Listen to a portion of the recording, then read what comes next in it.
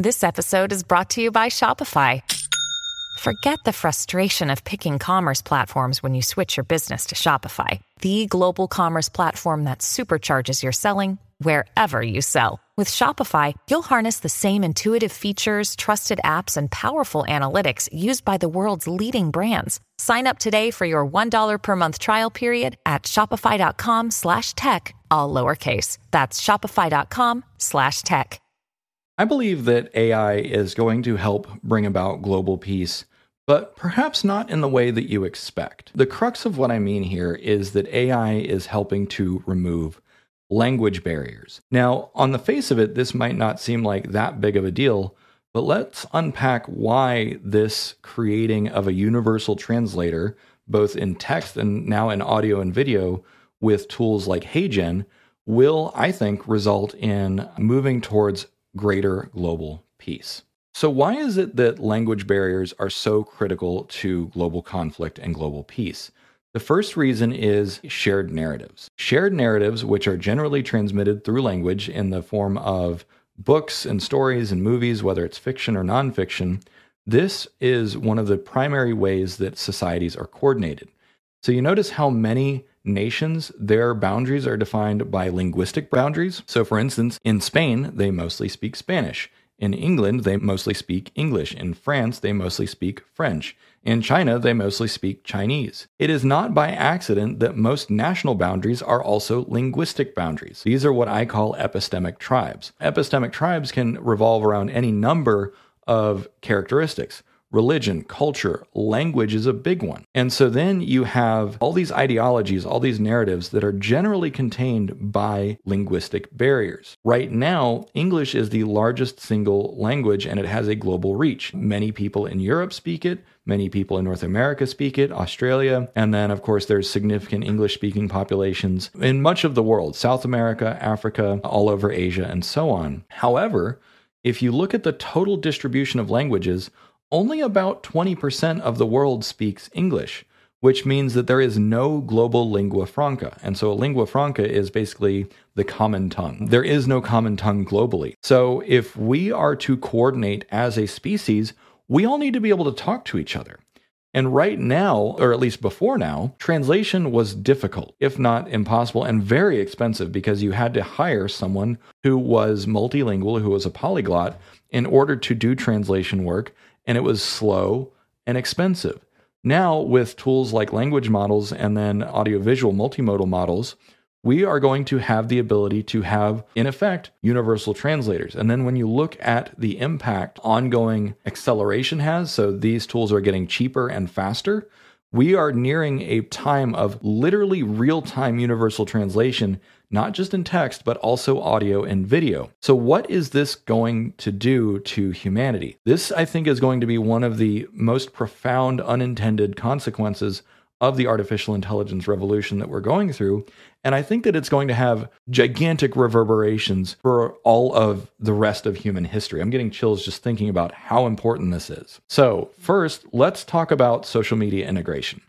Platforms like YouTube, Twitter, LinkedIn, TikTok, all of them. Imagine once these AI tools are embedded and automatic in all of these platforms. That means that you get on any social media and you can converse in real time with literally 8 billion other humans, or 9 billion, or however many there are by the time this is rolled out. And that means that you can share ideas, narratives, and stories, discussions, debates, all the messy parts of freedom of speech and democracy, democratizing access to information comes with. That means that you can debate with people that don't speak your language, and AI can serve as the glue, the communicative glue that holds the whole world together. Now, obviously, there's going to be all kinds of ways that this can go wrong or sideways, like if someone is espousing genocidal views, how do you handle that? Do you just translate it as is, or do you add cultural context? Do you censor it? Do you have content moderation? Those are experiments that I think should be done by platforms, but also should be up to individual preference. So I've talked about content moderation, which is not the same as censorship, by the way.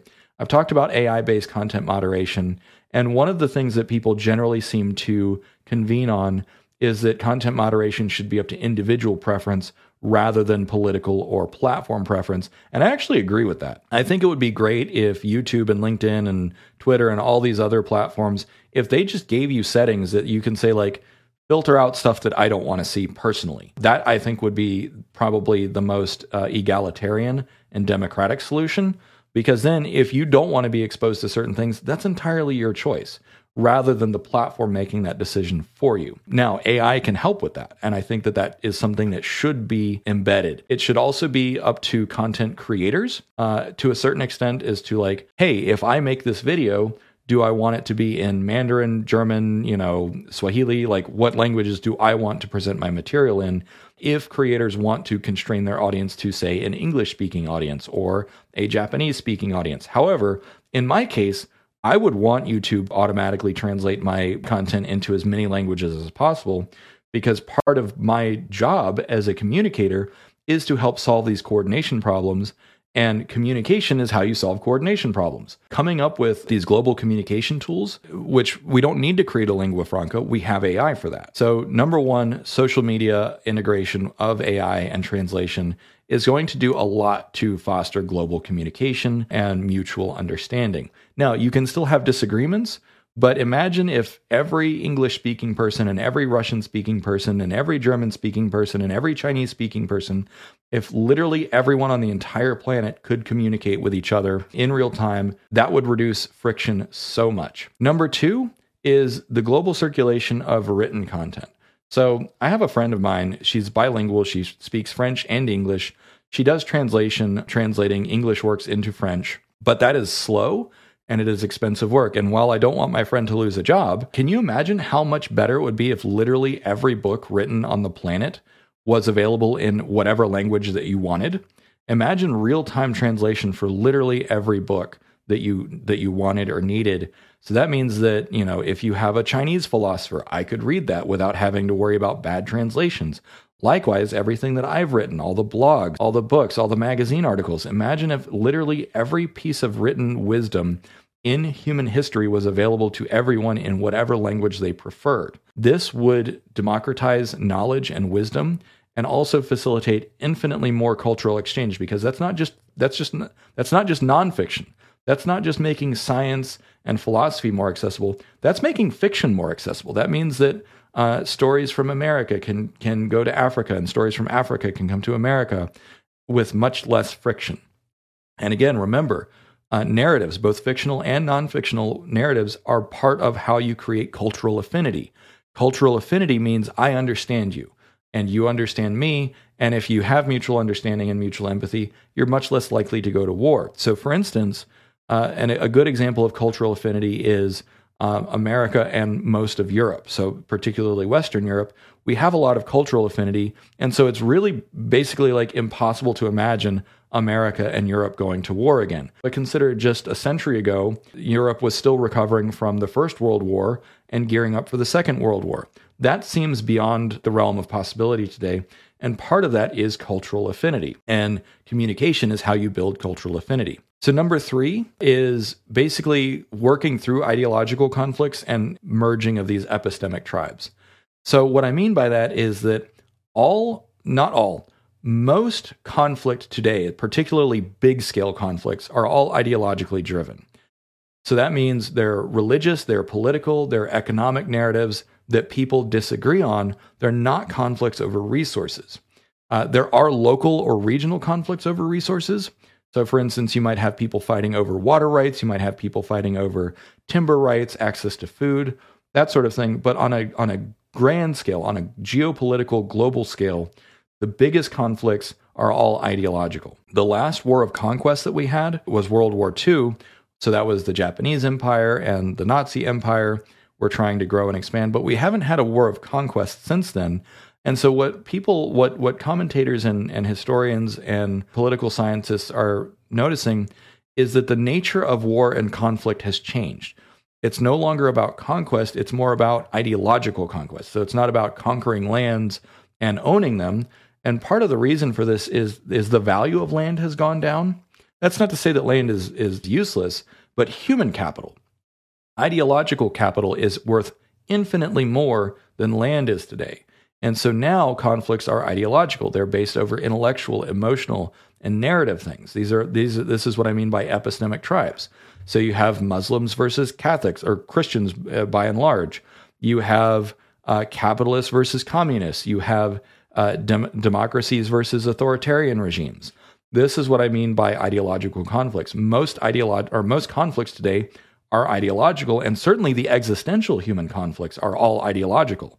The reason that America has nukes pointed at Russia and China, and the reason that they have nukes pointed at us, is not over resources. We occupy entirely different continents. The reason that we have nukes pointed at each other, and it seems kind of asinine when you put it this way, is ideological differences, which is really dumb in the grand scheme of things. What ideology makes sense to try and eradicate someone else? This is, of course, why we're talking about multipolar peace right now. We'll see how that plays out in the long run. Anyways, I'm getting kind of lost in a rabbit hole. So number 4 is creating more cultural affinity and a global lingua franca. So originally, when I say originally, I mean like as recently as a week ago or 5 years ago or 10 years ago, the idea was, hey, what if we work towards making English the global lingua franca? And of course, a lot of people are like, yeah, but I like my language. Get your imperialist, colonialist bullshit out of here, which that is an appropriate and healthy reaction. Forcing language on people is one way that cultures have been erased in the past. So that's bad. That's no go. So if we live in a world where people do and should have their own languages, where local cultures and local languages are protected and preserved, how do you then overcome communication barriers? We can't have translators that speak 6,000 different languages or 12,000 different languages. However, we can create technologies that do. And so by creating these technologies that effectively create a global lingua franca, that basically effectively mean that everyone can communicate, this is how you build cultural affinity, because when you communicate with people, you find that you have more in common than you have differences. And so this is why many globetrotting people have said, like, to know a people is to love them. And when you go and embed yourself in a culture, you realize that you actually have a lot more in common with those people, even if they are very exotic or if their culture is very different from yours. But the thing is, not everyone can travel that much. And even if you do travel, not everyone speaks your language and you don't necessarily speak their language, but that experience helps. And with universal translators, which soon will be able to run on your phone, because imagine you can just like talk to this and you have an earpiece or whatever. People are working on that. And that means that you will be able to go literally anywhere in the world and talk to anyone and have any experience. That will make the world safer for everyone.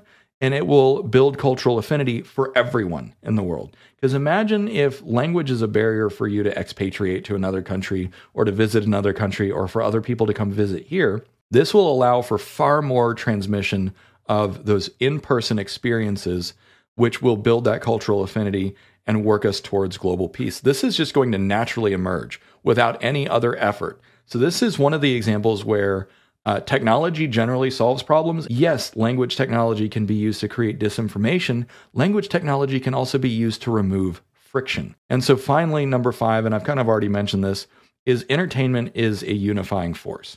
So for example, global narratives, stories that become global. Harry Potter, Star Wars, The Three-Body Problem, that's one from China.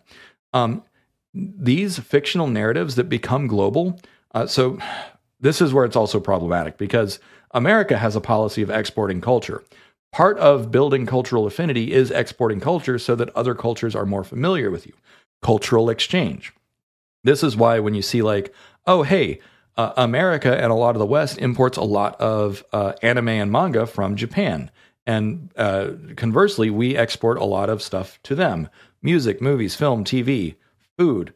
So we have a lot of cultural exchange with Japan, and so now it is inconceivable that we would ever go to war with Japan again. We love Japan. Japan loves us. And yes, we both have problematic pasts, but that's a topic for another video. Point being is that cultural exchange of, anime and manga and then, MCU and other stuff going to Japan, that means that we have much more cultural affinity, even though we have different cultures. We can appreciate their culture because they produce a lot of cool stuff. Ghost in the Shell is one of my favorite works of all time, and it started as a manga and then an anime and then an anime series. And the reason that I have access to that is because of translation services. But imagine if literally every piece of material, every piece of entertainment that is created in other nations with text to video, text to audio, text to music, that means that content creators all over the world will soon be able to tell all of their own stories. So I am looking forward to seeing all the stories that are created by people, indigenous people all over Africa, South America, Asia, Russia, India, like everywhere. I want to see what these people create and be able to consume it in my own language. Can you imagine how many more stories we will have access to understand each other in just like probably by this time next year? So anyways, that's 5 different ways that I think that AI is going to propel humanity towards global peace. And if you want to participate in this, if you're a startup founder, create tools that allow for this cultural exchange. Any of these 5 main criteria: social media integration, circulation of written content, such as translating books of all kinds and other written periodicals, ideological conflict and epistemic tribes. Work on creating tools that allow people to talk about ideological differences in a mature fashion and to work through those and to find more common ground than differences. Number 4, build cultural affinity through cultural exchange. And then finally, entertainment as that universal force. So thanks for watching. I hope you got a lot out of this. Like, subscribe, etc., etc. Oh, and by the way, if you didn't hear, my Patreon is now simplified. It is $10 and you get access to everything, $10 a month. That includes the private exclusive Discord server, as well as a monthly Q&A, which is hosted on Zoom webinars now. So we got a nice, clean, professional format. All right, cheers.